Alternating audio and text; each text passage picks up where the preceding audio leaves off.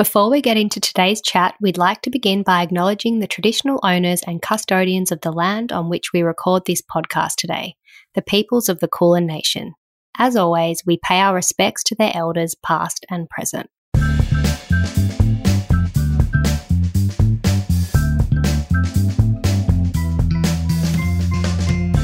So if I'm in labour and that's what's happening, I have a bit of a request. It might seem crazy, but can we clean the house and can you please scrub the stove? I love it. Oh, and that does not seem crazy to me at all. Every mother that I have said this to you, their response has been, that's not crazy. That's not crazy at all. Oh, we totally get it. Clean the stove, please. Welcome to Talking in Common, a podcast of all things lifestyle, family, relationships, well-being, kids and culture. This is not a how-to, but an insight into the lives of ourselves and others and how we all manage to get by. Hosted by myself, Kate Gadinsky, and my co-host, Sophie Panton.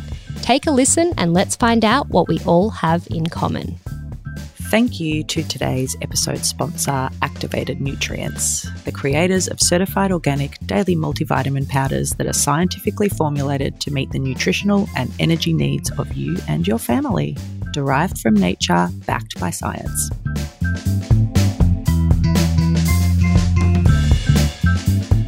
We have a very special guest joining us today, Soph. The special, precious, tiniest guest we've ever had. Oh, well, I'm so stoked. We are finally doing this episode. Do I ever say that word? We're really doing a juggle here today. I am sitting. A child attached to my boob. I'm on Soph's lounge room floor. I have come over to dig deep and get all of her little wise words of wisdom from her birth story. I hope you've got some wise words of wisdom for me, my love. I'll do my best. You're going to hear lots of little baby sounds in this episode, guys. Here he is, my sweet little man. At only 4 weeks old, I've got her back recording the potty. He's 5 weeks now. 5 weeks? Close to 6, actually. So, yeah, bear with us. Let's talk about what we've got in common today then. Oh, what do we? Got a newborn baby anywhere? No newborn babies here. Look, I think we said last episode we're now mums of 2, so. Sometimes that we don't always have in common, but we probably do at the moment is I've definitely been having a nightly drink every night now. Oh, are you on the...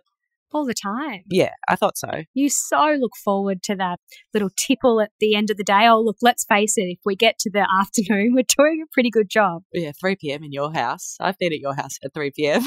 Listen, I've been at your house at 2:45, I reckon. I reckon it's about time for a drink now. Good point, actually. Look, it's past lunchtime. As soon as we wrap this up. Do you know what I've been drinking, though? We might not have this in common, and we definitely won't have this in common, but my nightly drink at the moment is a brandy. Oh, okay. I thought you were going to say like kombucha with like organic vodka or something. I'm not pregnant anymore. There is no with non-alcoholic organic vodka, I said. No. Oh, brandy. Okay. I wouldn't have pictured you to say that, but I reckon I would get on board with having a brandy with you. Next time we have a drink, I will make you one to try. I actually think you'll like it. It On the sounds... No, with dry. Yeah. Brandy and dry. And it's a drink that my mum used to drink when we were all kids. Yeah. And I was at her house recently and I haven't really been feeling like wine. Like straight after birth, I was very much the same with honey. I didn't feel like drinking for quite a few weeks. You know, you're so tired, you just feel all a bit sort of scattered and everything's crazy for a few weeks.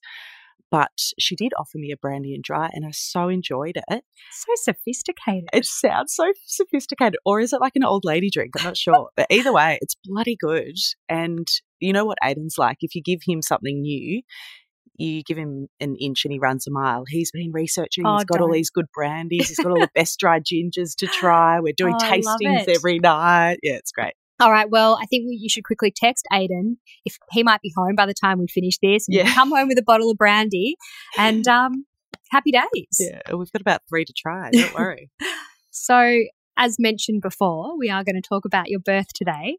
Now, I was only kidding. Don't make me nervous. I'm only I feel kidding. like you're interviewing me. I am. No, it'll be so chill. Don't worry. No, and I was only kidding. You don't have to share us with wise words of wisdom. It's just a very much a open chat between the two of us. Well, everyone loves a birth story, right? Yeah. Especially anyone that's been through it. as soon as I had experienced birth the first time, I loved hearing people's birth stories. So here to share anything you want to know, but bear with me, forgive me, because like my brain is a bit scattered. When you arrived before, I was just telling Kate, I'm just having one of those days where I just feel exhausted, a few nights or, in my case, a few weeks of not getting a proper night's sleep. It just, some days I feel fine and then some days it kind of catches up on you. So I'm having a bit of a brain fog day today. So bear with me, but I'll try to remember all the details. Well, look, I know you always say you can't do two things at once, but one thing I have noticed about you since Ren has been born is all of a sudden you can multitask. And I'm not just saying this because, again, we did speak about this in a recent episode, how there was a study that showed the more children you have, the more productive you become. But that's right. The other day, you were writing an email with one hand, you were having a conversation with me, and you were breastfeeding. Like, who are you? And like, we were having a proper conversation. So something's happened to you since you've given birth. I've become that statistic, The more kids you have, the more productive, the more multitasking you can do. But you just also have no choice. No, you got no choice. Like, we'll get into the postpartum a little bit later in the episode, but Ren's a hungry little boy and he feeds almost every 2 hours. So that's basically my whole day, taken it up with him attached to me, or like I am right now, if you happen to be watching this episode, like I'm just nursing him after having a feed. There's very little time between feeds. So if you can't multitask, you ain't getting shit done. No, nothing's happening. Nothing's happening. And we've got a podcast to record. Yeah, so let's get into it because he's going to want to be fair to get in a minute. Yeah. Okay, so leading into the birth then, mm-hmm. you going into labour. Mm-hmm. Where were you? I know though, but where were you? What happened? How'd it go down? How many weeks along were you? Let's talk about all of it. So I was 40 plus 2, so 40 weeks and 2 days. And I was very determined this time to hopefully go into spontaneous natural labour. Last time with Honey, I was induced and I did have a positive experience with her birth and I don't regret any of it, but I was really hoping to just trust my body this time and trust the pregnancy and trust the baby, that everything could happen naturally. And that's what I hoped for and that's what I really desired for this birth. And it's really interesting because once you get to the gestation period in Australia, which they say is 40 weeks, is when you're full term, is it? Or, once you go over 40 weeks, it's sort of labelled as overdue. Yeah. Here in Australia. I think 38 weeks is it 38 to 40? Yeah, full term, I think. Yeah. So it's kind of like part of our culture and education to think that once you get over 40 weeks, you're overdue. And that's when you should start to look at intervention. Yeah. And fairly so because, things can start to go wrong if you leave it too long. All of these sorts of considerations are important. But I just really wanted to trust in the natural process and wanted to avoid being induced if I could. And I really had to stick to my guns because once it got to the point where I was overdue, people start suggesting different forms of intervention, start, sort of making you think like if you go on too long, these are your options or this is what you should start to think about. And it can be quite overwhelming. I found it quite hard to navigate and trust myself because I just felt the weight of this sole responsibility of the child because it's in my body and I don't want to be naive and make the wrong decision, but I just really wanted to trust in the natural process. So I think at my last appointment with my midwife, she was suggesting things like doing a stretch and sweep, and that's like, let's call it like the lesser of evils of early intervention. I just really didn't want to do any of it. I just really wanted to keep going for a few days and just wanted to sort of take it day by day. And she actually said to me afterwards, you should be really proud of yourself for trusting your gut, going with what you really hoped for because it worked. I did go into spontaneous labour. You manifested what you wanted. I actually did, like I met this really beautiful doula a few weeks beforehand and she said to me like, start to picture what time of day you want to give birth. Was that the time you wanted to give birth? In the middle of the night? No. You didn't but I did. Oh, hang on. Well, I did picture it to be during the day. Yeah. Whereas Honey was born in the middle of the night and I did picture it to be during the day and he was born at lunchtime. Yay. Actually. So I hadn't thought about bit like that. But yeah, funnily it was. But yeah, she started to say things like that. Visualize the type of birth that you want to have, and think about all of that sort of stuff. But, all of these little things that I started to implement before giving birth really did set me up in the right sort of mind frame and right headspace to have the birth that I want. You did the work. You put it in there. Yeah, and you do. You have to do the work. Like, you have to do the research. You have to know what your options are. It's like if you go to the doctor about a sickness or an illness and completely trust what they say without doing your own research or something, like, they could make a mistake. They could be wrong. Of course. Like, you should never trust someone else completely with your health or your desires or your choices. So, and, when I was pregnant with Honey, I had done a lot of research. I did feel like I was empowered, and that sort of came with me through this pregnancy and this birth as well. And yeah, it did give me the birth that I wanted in the end. But where was I and what happened? Okay, I'm going to take Sorry, you. took me on a bit of a tangent. Get you on track for a sec. So, can you please share with everybody where you were when you started having contractions, when you knew, all right, this is it, the labour's happening? Give everyone a bit of the backstory, because it's quite funny. And then not only after going into labour, then how the rest of the night planned out. So it was about 10 or 11 p.m. at night. Aiden had just gone to bed. My partner had just gone to bed, and I was about to go to bed and follow him. But the baby was super wriggly inside my belly, moving so much to the point that it was almost hurting and uncomfortable and very unusual, and it would not stop. So I sort of put down my block of chocolate for a minute, sat up straight on the couch, tried to figure out like what was going on, tried to move to make myself more comfortable, and it just did not stop moving. It was going crazy. Like, I was physically looking down at my belly, and there was arms and legs going everywhere. So this is strange. So I went and woke up Aiden and said, I just need you to feel this and have a look at this, because it's making me feel really uncomfortable and I don't know what's going on. And he was like, oh, okay, yeah, wow, that's really unusual. So anyway, we got up and like had a cup of tea together, and that's when it sort of dawned on me that something was happening and that I was going into labour, because, by that stage it was obvious. And let me just add that this was off the back of having the most horrendous day with Honey, vomiting all day with gastro. And she was still vomiting, right? She was still sick, the poor thing. Yeah. I remember speaking to you that day, and you were like, Honey's really sick, and I think I came to drop some stuff off to you or something. And you said to me on the phone, oh, God, I just hope today's not the day I go into labour. Like, just because like Honey's really unwell, and there's like towels everywhere, and she's throwing up every time, she eats or drinks anything, hopefully it's not today. And I'm thinking, you are 40 weeks pregnant. And then, ta-da, when it rains, it pours, right? Yeah, it's just what the universe had in store for me. But yeah, so poor little Honey was vomiting every half an hour all day that day. Aiden was at work that day, so it was just me and her. I honestly was like, it can't be today. Like, would just be cruel if it was today. So anyway, it was that night that I got these unusual feelings.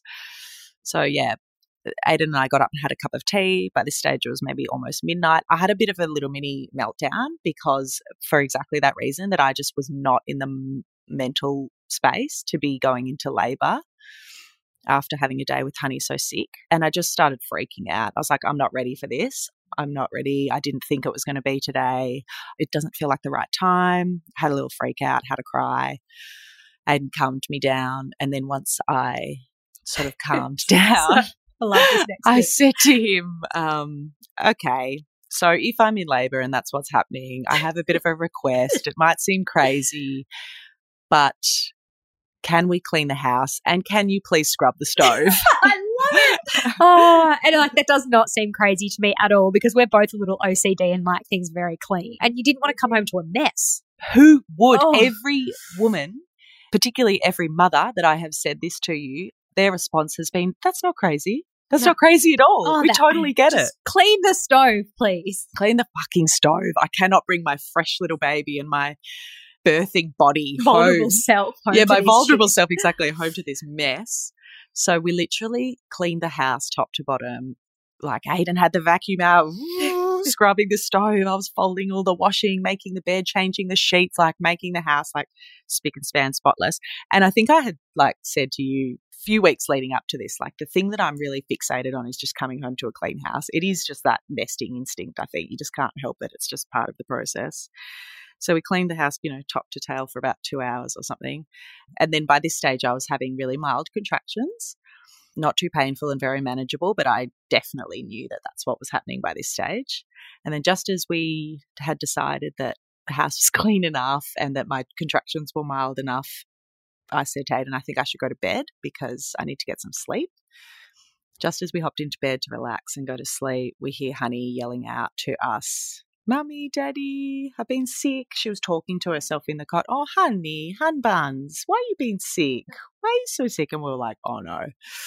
Poor thing, she was sort of crying, and we went in there and there was vomit all over the cot, all over her face, all over the sheets, all over her teddy bears. So then we were up for like another hour. That's full on, even just on a normal day or a normal night, not when in labour. Yeah, that was pretty full on. So then, that was that. Then we finally got into bed at about 3 a.m., fell asleep, and then I woke up at, according to my little notes that I wrote down here, 4:27 a.m. I woke up with quite a tight, strong contraction. And so then I felt like I was really in it. The contractions were every sort of 8 to 10 minutes from there for about 2 hours. And the morning, like this was a really beautiful time. Like by this stage, Aiden and I were very calm about it. Like he was very supportive and calm.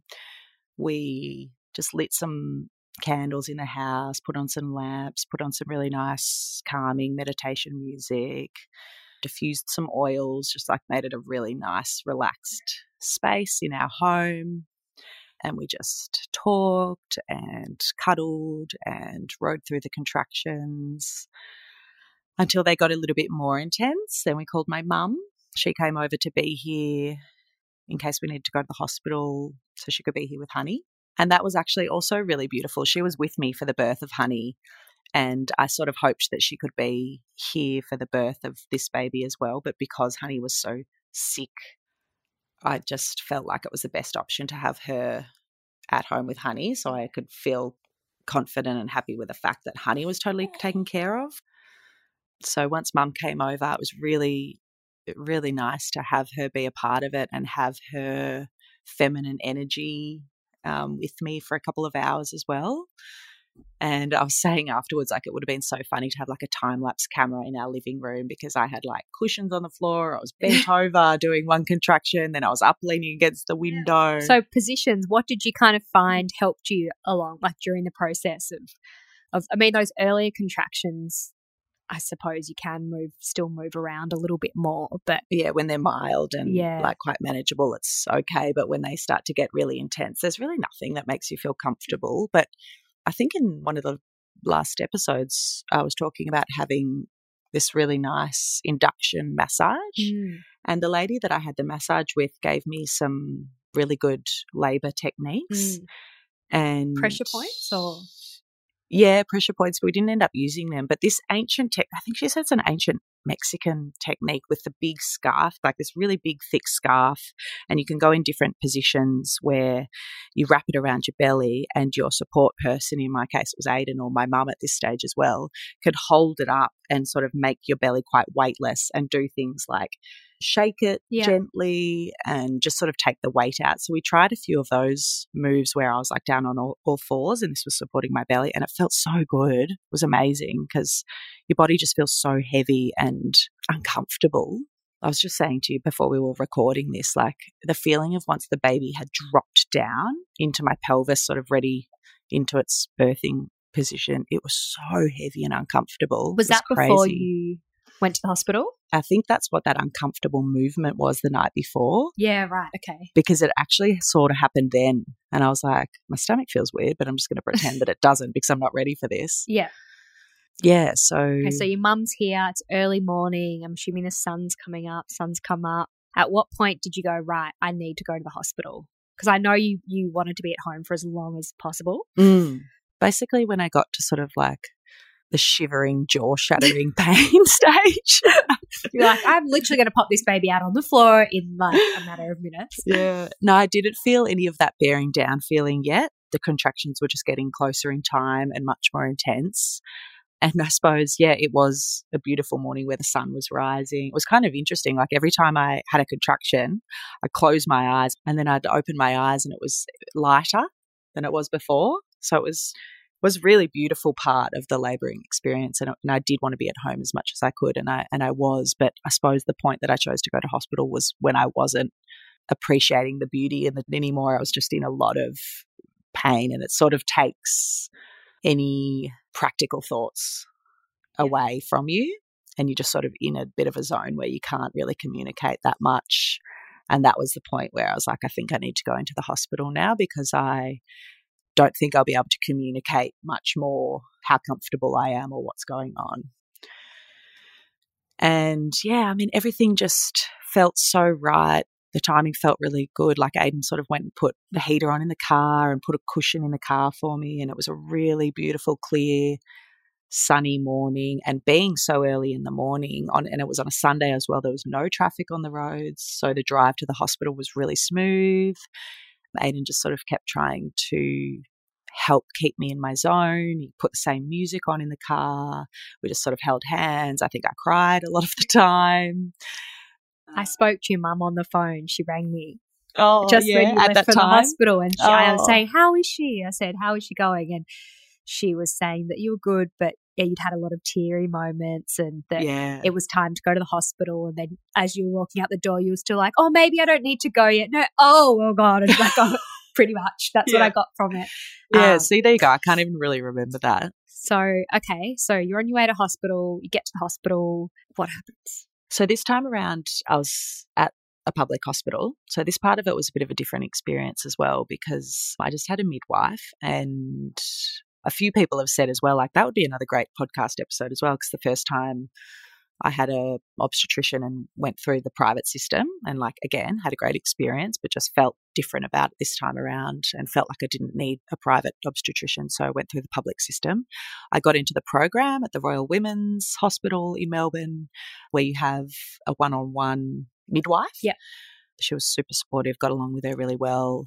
And yeah, again, like everything just aligned. Like she was on duty that day, so Aiden was on the phone to her a few times throughout the contractions and throughout the early labour, updating her, and she was just saying to Aiden, just tell Sophie that I'll be there, there's nothing to worry about, everything sounds like it's progressing really well, just reassure her. And that gave me a lot of reassurance and confidence about going into the hospital too, because I was nervous about getting out of that really comfortable, safe zone that I was in at home into the very sterile hospital environment. And also you hadn't had a lot of opportunities. Obviously you'd gone there for appointments and stuff, but you couldn't really do like a proper tour as such of the birthing suites, I think you were saying, because of COVID and restrictions. And exactly. So you weren't that familiar with the space. No, I'd never seen the birthing suites or anything. They were like, oh, you can do tours online. I'm like, who does that? And how does that help? Oh, and there's the toilet and there's a bed and there's a window. Yeah. Okay, so she was there. So this is all playing out nicely. Yeah, so I arrived at the hospital. You have to go through the emergency entrance and sort of wait for your midwife to come down and get you. I think I had maybe 2 or 3 contractions while I was waiting for the midwife to come down. She came down, took me up to the birthing suite, and she had it set up so nicely. She had a beautiful warm bath run. She had all the little dim lamps on, and she just kept reminding me of the same things, like stay in your zone, like do whatever you need to do, get yourself comfortable. By this stage, it was about 9 a.m. Had you planned on having a water birth? I wouldn't say that I had like my heart set on it. It wasn't a big part of my plan, but it was something that my midwife had suggested to me a few months earlier at one of my appointments, that was an option. It was something that I always wanted to give a go if it was an option. The contractions were so intense at this stage. The thought of like stripping my clothes off and getting in water was almost a bit too much. Yeah, I was like, I just don't think I want to. And both my midwife and Aiden both just sort of like gently encouraged me, like, I think you should give it a go. It might be good. And so I did. And then once I got into the water, I just was like, oh, this feels so good. Like it was warm, it was all dim and calm in there. It took so much pressure off. Suddenly I felt weightless, which anyone who's been pregnant before will know how relieving that feeling is. So, yeah, then once I got into the bath, I just couldn't get out. Every time I actually lifted my body out of the water, I felt like my body was concrete. You know what I mean? Like it felt so good to be supported by the water. You feel weightless. So how long were you in the bath for then in total? Like a couple of hours or? Yeah, I think I probably got in at about 9:30 and he was born at 12, so a couple of hours. When Ren was born, what position were you in the bath? How did he come flying out? I should say flying out. How did you push him out? He actually kind of did, like not come flying out, but he came out in one very big, strong contraction, which I didn't think he was coming yet. So he kind of did come flying out. I think I was on all fours. Yeah. Like I was on my knees, hands and knees in the position that I actually gave birth to him. But again, the midwife was really encouraging of trying different positions. At one stage, she had suggested to sort of squat down like on my feet, holding up onto some bars above the bath. And that just really helped to change the position of my pelvis. Yeah. And that helped immensely because the contractions were just sort of going on. And once I got to that bearing down stage, man, that feeling is so relieving to me. I like that feeling compared to the contractions. Okay. Well, it just feels productive. Whereas the contractions that just go on and on and on, and by that stage when they're so painful, it's just like, I just can't do this anymore. So then Ren comes slipping out. Yeah. Yeah, I think I was in that bearing down pushing stage maybe for like half an hour, but I would get to the pushing bearing down stage and I'd feel him coming out. And then as the contraction would stop, can you hear him doing those little farts? Yes, I can. I would go through one contraction where like I would push him and then the next one he would like suck back up again. And I was like, no, oh my God, no. So that's why I say it was a little bit unexpected when he finally did come out in one of the contractions, because by this stage I just thought it was never going to happen. I couldn't get him out. I was just beside myself. Like definitely got to that point where I was like, I don't want to do this anymore. I can't do this. And then sure enough, in one foul push, yeah. You did it. Oh, but far out. Oh my God. I know. It's an overwhelming thought even to think back to, right? Yeah, very. I can't believe I did that. One thing you mentioned to me, which you haven't mentioned yet, was when he came out, it was almost like he was still in his sack a little bit. Oh, yeah, he was. Yeah. It only just broke as his head came out. The midwife was saying that she saw his head coming out still in the sack, which it does happen. Like some babies are born fully still in their sack.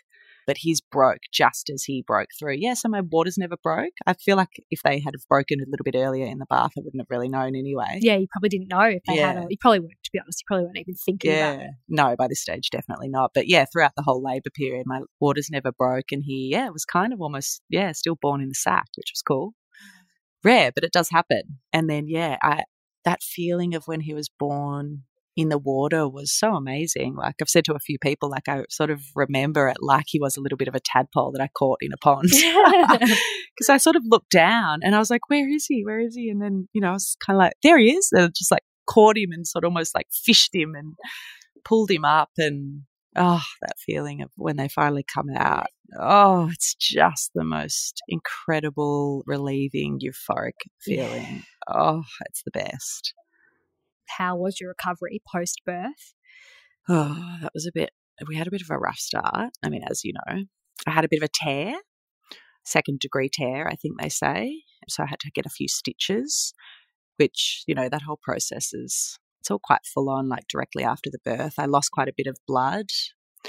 So I was feeling quite weak straight after. Actually, straight after he was born, I stood up in the bath and felt like my legs were stuck. The midwife and Aiden had to basically lift me out of the bath. How long after he was born did you try and get up? Like 5 minutes or 10 minutes or something. And I just could not get it. And also because you've got to get the placenta and stuff out. Yeah. So I think once you give birth in water, you sort of need to get out and get the placenta out and check the baby and all of that sort of thing. But lost a bit of blood. The placenta came out easily. That part of it was all good.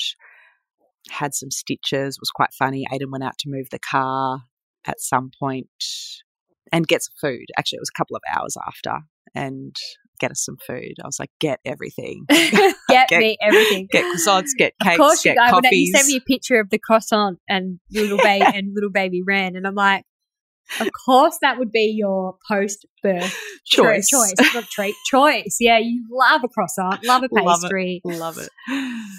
Yeah, it was quite funny. I sent that photo around to a few people and they thought that the croissant was the placenta.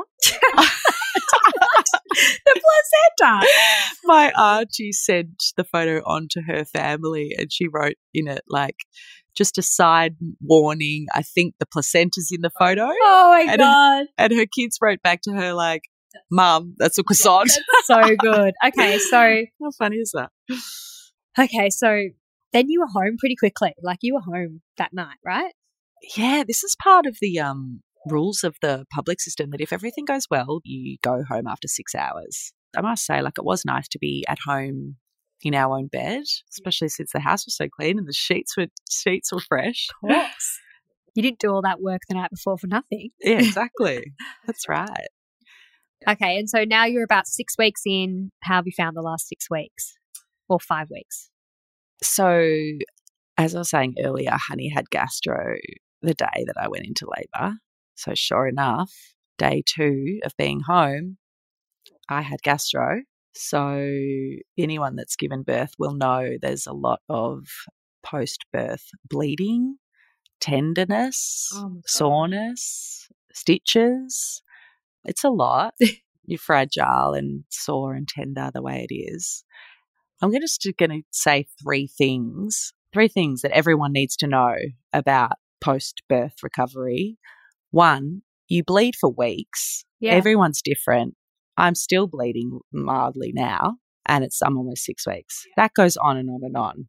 I remember the first time I was like, what is going on here? Secondly, the post-birth contractions of your uterus are so painful and intense.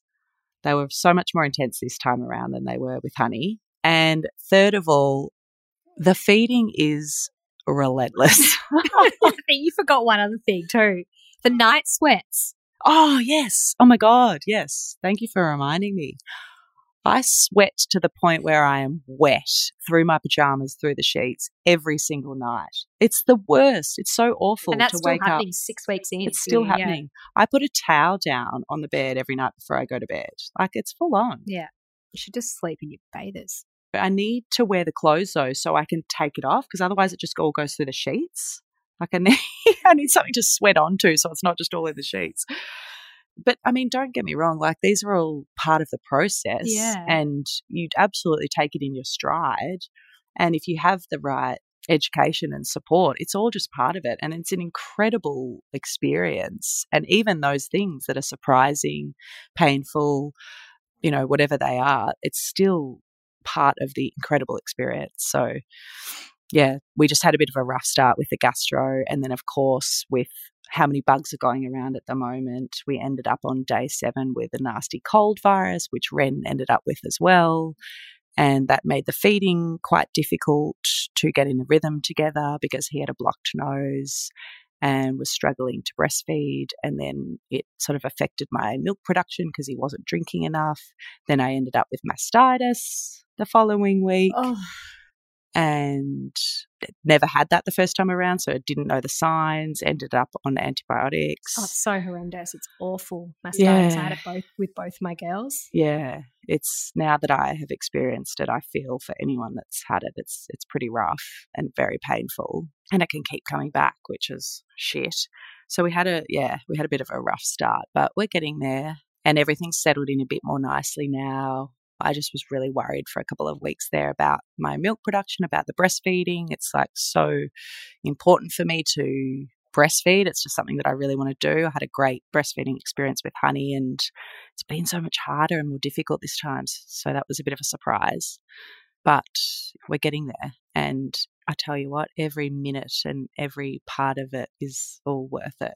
Totally. Couldn't agree with you more. Yeah. And you're doing an amazing job. Look at you right now. You've got Ren right there. You're feeding him.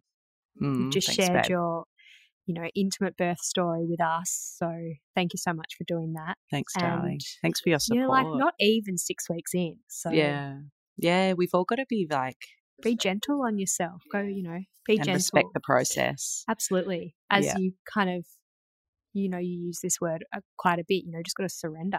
Got to surrender to the process. You do, especially in this early postpartum period, because honestly, like, the cyclical rhythm every day of, it's just feeding, nappies, sleep, feeding, nappies, sleep. It's like, truthfully, it's pretty monotonous.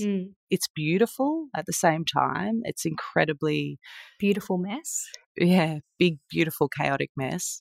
It is so precious and fleeting and beautiful, but like, truthfully, it can be really monotonous. And I'm sure a lot of people can agree and relate to that.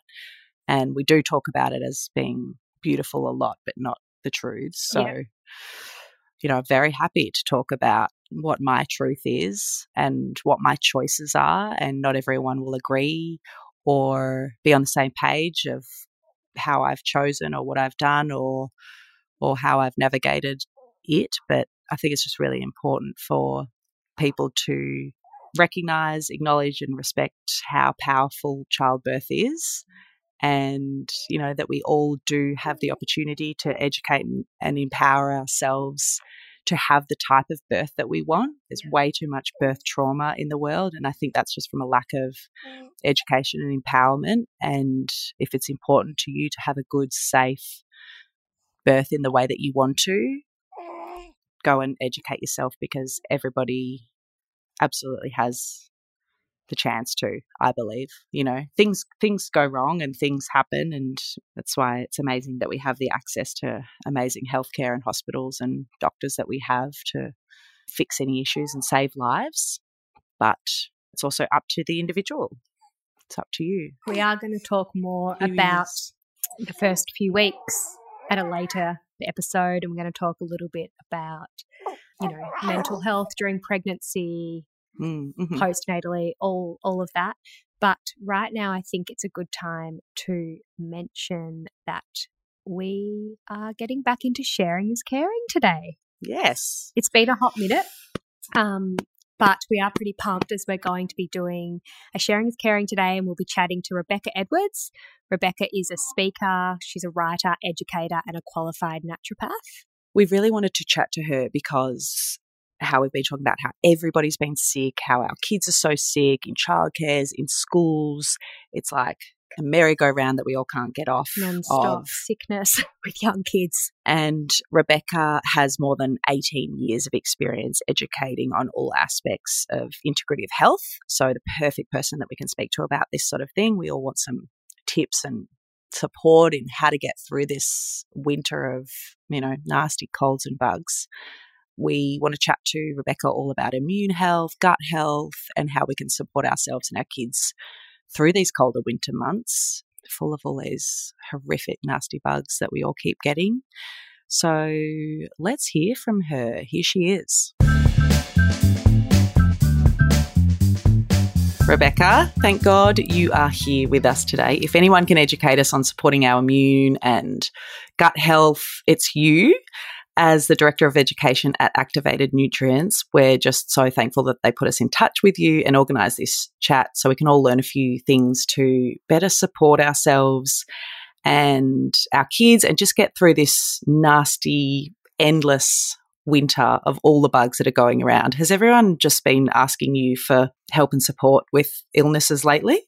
Absolutely. My phone is completely blowing up with messages from my book club friends and my school mum friends and my childhood friends and my university friends. Everybody wants to know, why is my kid so sick this winter? And why is everybody I know unwell? And what can I do about it? We're definitely in the same boat, aren't we, Soph? Having young kids, they're just constantly sick. Yeah, it's rough. So, Rebecca, what are some of the basics that we all need to know about our immune systems? Obviously, they're very complex, but give us an overview about how they work. Well, that's a big question. It's really interesting whenever we talk about the immune system, because the immune system is such an enigma. You know, if you ask to point to your circulatory system, you can understand that that's the heart and the blood vessels. And what's your respiratory system? That's your lungs.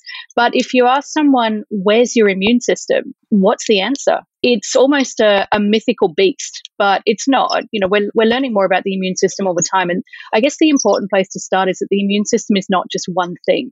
I mean, if you want to boil it down, the immune system is a complex messaging system where different chemicals called cytokines are released by the membranes of your white blood cells.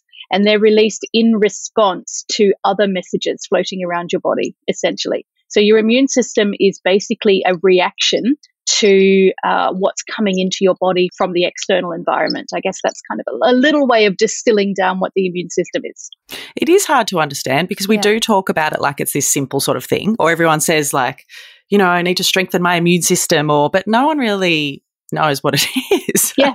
And it's interesting because something that I hear a lot is people saying, oh, what can I do to exactly what you just said, Sophie, strengthen my immune system or boost my immune system? And I think it's really important that we acknowledge that actually you don't want to strengthen your immune system. When your immune system is too strong, then that's when people can develop autoimmune diseases, which is when you've got immune overreactivity, when your immune system actually starts to attack part of your own body tissue. Right. You know, like in psoriasis or type 1 diabetes or rheumatoid arthritis or Hashimoto's thyroiditis. So we don't want a strong immune system. We don't want a weak immune system. We want an optimally functioning, balanced immune system. And that's what we're all aiming for. So a healthy diet's obviously important. We all know that for our health. But when it does come to our own immune system balance, what does a healthy diet look like? Essentially, it looks like diversity and it looks largely plant-based. I mean, you can find people to argue with you till the cows come home about, you know, raw food vegan is the only way. No, carnivore diet is the only way. No, it's paleo. No, it's low carb. And, you know, the truth is that there is no one optimal pure diet for every single human on the planet, but also dietary extremes have never been proven to correlate with long-term health benefits. If we go back to what's an optimal diet for immune modulation or healthy immune balance, then what the longitudinal observational research studies show us around the world is that a diet that is largely composed of plant material, especially fresh plant matter, does correlate most significantly with, you know, longer term health benefits. But if we look at why that is, a big part of that comes back to another topic that we all want to talk about all the time that's on the tip of everyone's tongue at the moment, which is the microbiome. Because your immune system is intricately related to your microbiome. Your microbiome is the complex collection of microbes which reside not just in the lining of your intestinal tract, but actually the lining of every body's surface, of every organ, of every cavity. Essentially, humans are just walking crowds of bacteria. And, you know, it can get a little bit creepy when you think about it like that. But we wouldn't exist if we weren't convenient microbial hosts. Yeah. And it's microbial hosts. Absolutely. And it's a two-way relationship because we exist so that microbes can live on us and in us. But in return, microbes, you know, play out several really important roles in our immune health. Once again, if we look at what the relationship is between the microbiome and immune outcomes and health outcomes, we see overwhelmingly that people with the most diverse gut microbiomes are those who are most likely to have the greatest health outcomes. So that means people who have lots and lots of different types of microbial life living inside them. It gets all science fiction-y at this point. But where this kind of intersects with the diet is that I just love thinking about this. All plant foods contain lots and lots of different kinds of fibers. Some of them we can see, like, you know, when you eat a banana and you can see the strings in the banana. But most fibers that are in plant foods are too small for us to see as humans. But they are definitely big enough for the bacteria in our gut to find and then to use as their fuel sources. The definition of fiber is a substance that we don't have the digestive capacity to break down. But the microbes that live inside us do. and they use those fibers to fuel their own metabolic processes. So the more different types of plant materials, fruits, vegetables, nuts, seeds, anything that comes from a plant, the more different types you eat, the more different types of fiber you're consuming, the more different types of microbe you are supporting. And what that all adds up to is a more diverse microbiome, which we know relates to a more balanced and optimally functioning immune system. So that's the most long-winded way to answer your question. What is a healthy diet? Ultimately, it's a diet that supports your microbiome. I think at the end of the day, it makes a lot of sense. There is so many diets out there that are very specific and obviously work for certain body types and certain immune systems and certain people. But the studies show that, diversity, whole foods, a range of different nutrients and foods are what work best. Yeah, it's the only diet that's been proven in the long term. I mean, a lot of these kind of more faddish diets, I guess it feels like a little bit of an unfair term to use, but more extreme diets may, work in inverted commas in the short term, but have not been proven to do so in the long term. And the only one that has is the Mediterranean diet. Yeah. And if you look at the keystone kind of definitions of the Mediterranean diet, it's absolutely full of legumes and seasonal vegetables and nuts and seeds and largely plant-based. The traditional Mediterranean diets had animal protein only a couple of times a week. And a more relaxed lifestyle. Don't they all talk about how they, get together, nap in the afternoon, get together and have their afternoon catch up and drink and eat together and all this sort of stuff that has to absolutely play a role in their overall health. But I'm a real stickler in my household, Rebecca, to eat the skins of our kiwis and the strings on the bananas and all these things with all the extra fiber. And my partner laughs and he's like, the skins don't taste good, like cut them off. And I'm like, they're so healthy. There's no point in eating it without it. Do you know, my daughter loves the skin of a mango and I'm like, go for it. Eat it. You can have fantastic. it. Amazing. Yes. She does. Yeah.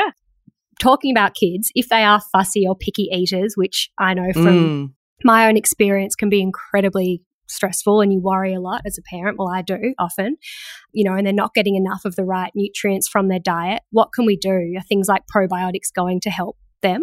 Yeah, that's a huge question. Ultimately, what we want to do as parents is, and this is, oh my goodness, opening the biggest can of worms, is take the emotional pressure off kids and diet. It's advice that I remember so clearly my mum giving me when my little boy was a toddler. And I remember I was at my mum's house and he, to be fair, he's actually always been a really good, in inverted commas again, eater. Yeah. But I think he hadn't eaten all day and I was thinking, oh my goodness, tonight's going to be terrible. And he then sat down and ate 3 boiled eggs for dinner. And I remember saying to him, oh, well done, darling. Mummy's so pleased with you. And my mum just pulled me out of the room quick as a flash. And she said, don't do that. Don't tie your emotions to what he's eating. That's dangerous. I can do that occasionally. So I'm glad you just mentioned that. It makes sense, doesn't it, though? Not to do it. It really does. And it was such a lightning bolt moment for me. It just made me think, wow, that is how you set up relationships between, unhealthy relationships with food and emotions. It starts right from that pleasing your mother by eating widely. So I guess my first piece of advice to parents would be take your foot off the emotional button when it comes to food. And the parent's job is to give your child a range of, again, I don't really want to use the word healthy, diverse meals, foods to eat. And it's your child's job to eat what they feel like eating. And we don't threaten, we don't bribe, we don't, again, feed any of our own emotions into that relationship. So that's kind of point number one. If we then start looking at, what's going on with the actual nutritional input, then it comes back to what we were talking about a moment ago. Diversity is key. And again, with fussy kids, often something that I find works really well is offering them a great big platter of all different things. Yeah. And again, taking the pressure off, putting it down near them while they're playing. Again, think about, where did we get this construct that children have to sit at the table and eat all of their food in, a 10 or 15 minute kind of sprint and then go back to playing and living their life. Toddlers' entire lives are journeys of discovery and, experimentation. So pop down a plate of 5 or 6 or 10 different cut up fruit and vegetables next to them while they're playing. And those little, those gorgeous chubby little hands will just reach out and take little bits and they will be exploring their food as they're exploring, with their playtime. So that's something that works with a lot of people I speak to, is just taking the pressure off, providing lots of variety and letting them explore at their own pace. When it comes to what we can do when we've got kids who really aren't taking in as much variety or even as much substance as we would want, then, there's a couple of things you can look at doing, really.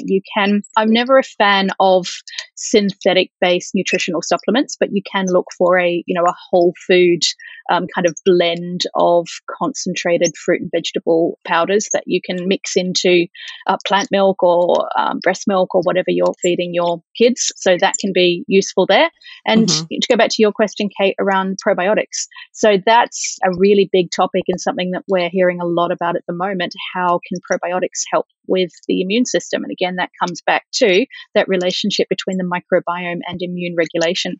With probiotics, it's really important to look at the research behind the individual bacterial strains that you're using. It's not the case that any probiotic will be beneficial for the immune system. You need to make sure that, as with pharmaceutical medicines, that there is good quality randomized double-blind placebo-controlled clinical trials done on the specific strains or the specific combination of probiotic that you're looking at giving. And there definitely are strains which have been shown in studies on real children to reduce their risk of contracting respiratory infections over winter. Would you look at the specific strains for your child, or is it more of like a generic thing that, a certain strain is good for like the winter season to fight certain bugs, or for a certain age of child? Or how do you understand, like, what is the right strain for your child? I suppose you would speak to a doctor, but... Yeah, or, somebody who knows probiotics well. So it might be your like doctor, it might be your... like us. Can we put you on speed dial? Can we have your number, Rebecca? You absolutely can. And you can, join the chorus of other worried parents who are wondering what they can do. Your pharmacist, your naturopath, your nutritionist, your GP, they all may be able to help you if they've, if they have an interest in probiotics and may have done some reading. But it kind of, just reflects back on the idea of the importance of good quality research, that you really want to look at strains which have been put through clinical trials in groups of children just like yours. So that may be children in, the preschool age category. It may be older children. It may be children who are more prone to respiratory infections. It may be children on antibiotics. So understanding which populations the bacterial strains have been trialed in and the outcomes that have been found will help guide you towards, the strains and therefore the products that are going to be best suited for your needs. That's so great to know, because I feel like a lot of people would just go and buy a probiotic that's age appropriate for their child. Yeah. And see it and go, I take probiotics, they're good for me. I'll buy this for my child and get them to have it. But it's obviously a lot more complex it's always, important to, I think, to understand what are the particular bacterial, little friends I'm inviting into my body in this probiotic supplement, and what do we know about those exact little bacteria? What have they been found to do? So my advice would be to speak to someone who has done extra training in probiotics and knows what they're talking about. Rebecca, let's leave our audience with a few more of your amazing tips to support our health, but particularly as well, if you've got any more to support our kids' health. Yeah, absolutely. I mean, this time of year, a lot of my friends have started asking about sun exposure as well, and vitamin D. Yep. Vitamin D is a really interesting one, because if vitamin D was kind of discovered now, we wouldn't actually call it a vitamin. We would call it a prohormone. And that's because we actually produce our own vitamin D. We produce vitamin D from cholesterol in our bloodstream. I've got a 1-month-old baby who I'm breastfeeding at the moment, and I've been recommended to give them vitamin D drops because, from what I understand, it was one thing that they can't absorb from my breast milk. Is that right? Not exactly. So vitamin D is a fat-soluble nutrient. It needs to be absorbed in the digestive tract with globules of fat. Breast milk is a largely fatty substance. So technically breast milk should be a good source of vitamin D. The issue with any kind of public health directive, like, all breastfed babies should be given vitamin D drops, that comes from really looking at a population level rather than an individual level, where we can't be sure that every breastfeeding mother has adequate levels of vitamin D for there to be optimal levels in the breast milk, it's easier and safer to give an overriding directive, if you like, to all breastfeeding mums that breastfed babies should receive extra vitamin D. And it's kind of a safety net in case the breastfeeding mums levels are not optimal. Very good. Thanks for the amazing advice, Rebecca. Thank you so much, Rebecca. It's been such a joy. Thank you so much for having me come in to chat with you two. I've been a listener for a long time, and it's lovely to be part of the process now. Oh, thank you so much. We could chat forever. And we're going to put your number in our phones. Thanks, Rebecca. Thank you so much. That's it for today. Make sure you head to incommonprojects.com.au for the show notes, hit subscribe on your podcast app, and follow us on Instagram at Talking in Common. Or you can check out our Facebook page, which is also Talking in Common. Have a lovely day, and as always, thanks for listening.